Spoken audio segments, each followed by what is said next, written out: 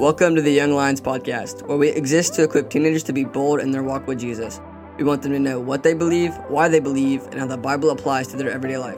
Without further ado, let's get into today's episode.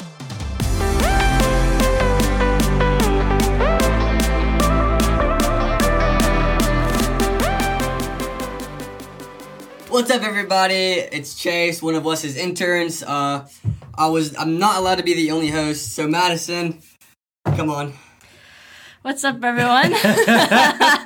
Chase is like, anytime, man, every episode now, I'm just going to throw Madison under the bus. You roast somehow. me. It's got to be that, bro. Like, I can't be nice, bro. Wow, okay. I see how it is. No, it's fine. No, I get it. I understand. Anyways. Why are we here? Well, today's question, I believe, is why should I believe in God? Why should I believe in God? Chase, why should I believe in God? Why should we believe in God? Because he is the one. Like, if you don't follow God, like, you might live a good life, but God is, like, eternal life. Like, if you, like, when you die, you will go to heaven and have eternal life with him. But if you don't, then you'll go to hell, and... Yeah, that's good. You won't have, That's good. And so I think there's this idea, like, God. Like, we live, our generation is very skeptical of a lot of things, right? We're skeptical of advertisement. We're skeptical of entertainment. We're skeptical of just about everything. And I can't help but think of, like, watching Avengers Endgame, right? Yeah. Like, we're skeptical they're going to save the universe, even though we know they are. And we become skeptical of everything that comes in front of our eyes and ears. And I think it's because we've been sold lies for so long, and especially when it comes to election time and we see all of the political division in our country, it becomes difficult to, like, kind of sift through, okay, what's true and what's not, right? Mm-hmm. And then what happens is we get in our feelings, and when we get in our feelings, we kind of come to this place where we just kind of live our truth, and we follow what feels good. And in that place where we're following what feels good, we almost develop a truth that supports what we feel, right? Like, instead of checking our heart, instead of making sure that what we believe is something good to believe, we just kind of go with the flow in what we feel. And that's very dangerous. And I don't know about you guys, but I've heard the saying, live your truth, follow your heart. And that's very dangerous. And that has led to all sorts of wacky beliefs, right? I mean, You guys know, like, the landscape of today, there's a lot of crazy stuff happening. Oh, yeah. There's a lot of crazy stuff. Like, what are some things that you guys have seen recently that's like, whoa, what's going on? There's absolutely nothing y'all can think of? No, there is, but, The time that we almost got killed the other night.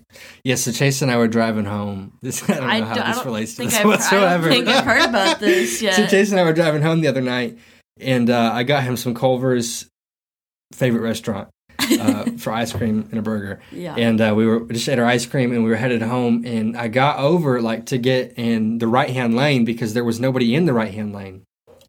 And then I merged to the left-hand lane. There was nobody in that lane. And so I safely passed through both lanes to get into a U-turn lane. And as I was doing it, this, like, 1970s looking stock car, beat up Chevy, I can't remember the name of it. It's the cars they race, like the old stock cars that they race. And it had to be going 80 miles an hour. And I'm telling you, it was inches from us. Scary. It swerved towards us and swerved to the other lane and kept swerving in and out of the lanes, just speeding through the stoplight ahead of us. And it was kind of crazy. And it made us step back for a moment and go, what just happened? Like, we literally sat there in the middle of the road, like, we almost just died. Like, we could have easily just, like, got hit and died right then and there. And I think that that's what happens when we choose to sit in the driver's seat of life. And we think, I don't know if there's a God, so I'm just going to live however I feel. And we're going 80 miles an hour down the road. We don't care who we hit or what happens to us. We're okay with the death and destruction that our sin brings. And I think that's what happened that night. Like, he was okay with driving however he wanted to. But the reality is, what if there is somebody we're accountable to? Mm-hmm. Like, what if there is a God that we have to follow, that we have to live up to? And I think the two strongest arguments for, is there a God, would be the problem of evil. If there's a God, why does evil exist? Right. And what evidence do we actually have for God? And so really, I think we should just start off with some science, Mm-hmm. There's this term called naturalism, which is an atheist and scientific belief that we are just here to be here. Right. We don't have purpose. We don't have meaning. We are here to be the top of the food chain, and there is no truth in life. Like we're a part of nature. See, I think that might be one of the. I think purpose is one of the bigger reasons as to why I believe in God, because without it, it just doesn't make sense. You're right. You know? There's a lack of purpose for your life, and naturalism, to its natural end, says there is no God. You can live however you want. You are here because you're here, a part of nature. Well, the problem is you have to, that's a very intimidating thought, right? Like it kind of, it's hard to wrestle with it until you take a step back, and this is where you have to really follow what I'm saying, okay? The atheist is making a claim about life, okay? They are claiming this to be inherently true. They're making, if I say the grass is green, that means I believe my premise, my truth, my claim that the grass is green. And the premise or the piece of truth the atheist is trying to claim to be true is that there is no God and there is no meaning to life, and that there is no truth. But in order for him to claim something to be true, he has to believe that there is truth. But his worldview doesn't believe in truth, so his worldview defeats itself.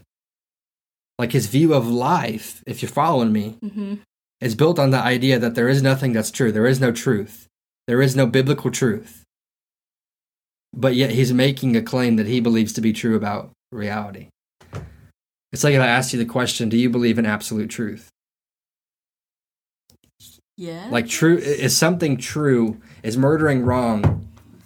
Oh, yeah. Like that's true in every situation.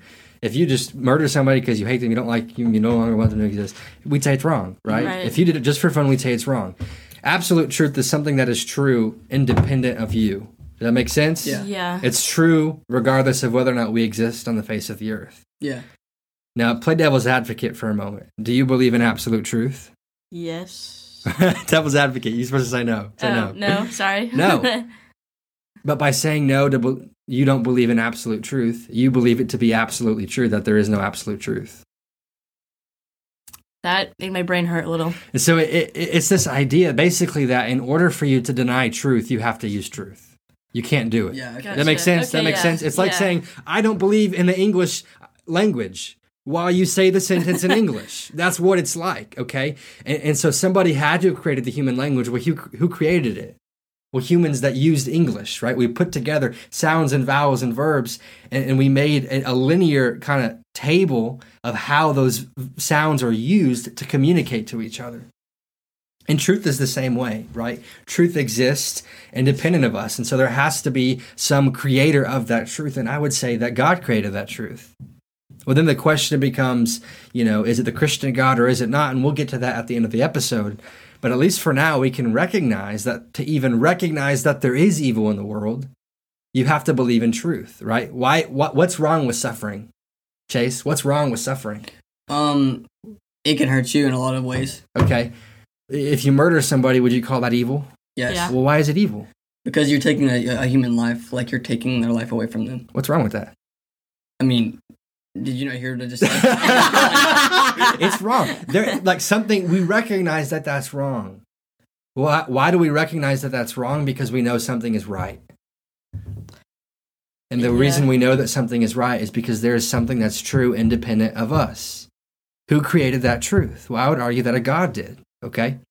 And so the ability to recognize evil in the world shows that you recognize their truth. Somebody had to create that truth. That's the first thing, okay? Now, how do we have proof of God's existence? Well, I can't see God. I can't feel God. I can't touch God, okay? And it's kind of like this. When you create a watch, like if I walked into the middle of a forest and I saw a beautiful Rolex watch, just handcrafted, it was amazing, and I started screaming, that watch created itself.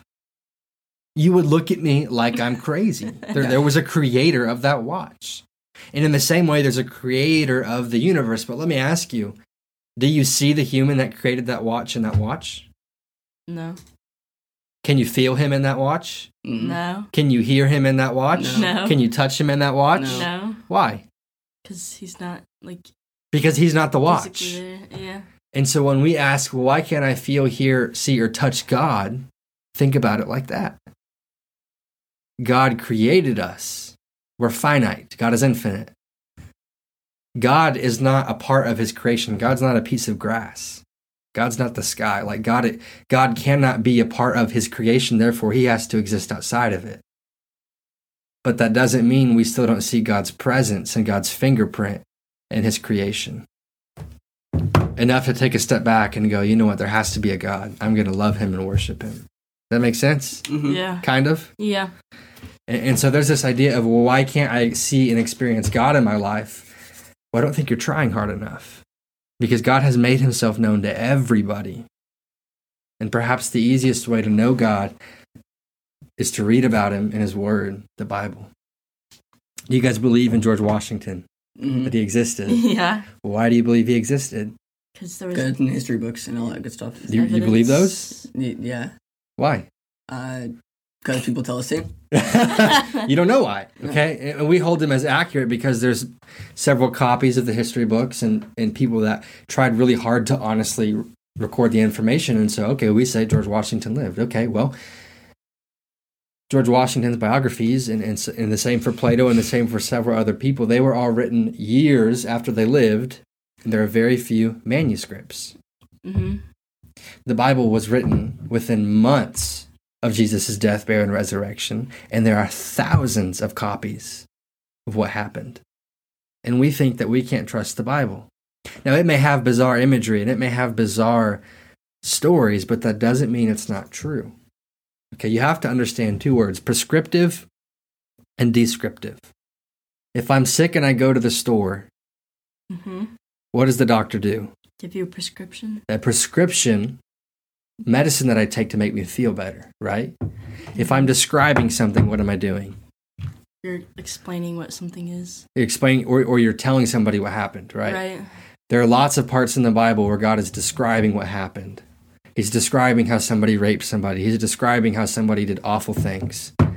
Is he prescribing us to do that? No. He's not telling us to do that. He's just telling us what happened. And so there's a big difference that you have to understand when it comes to that.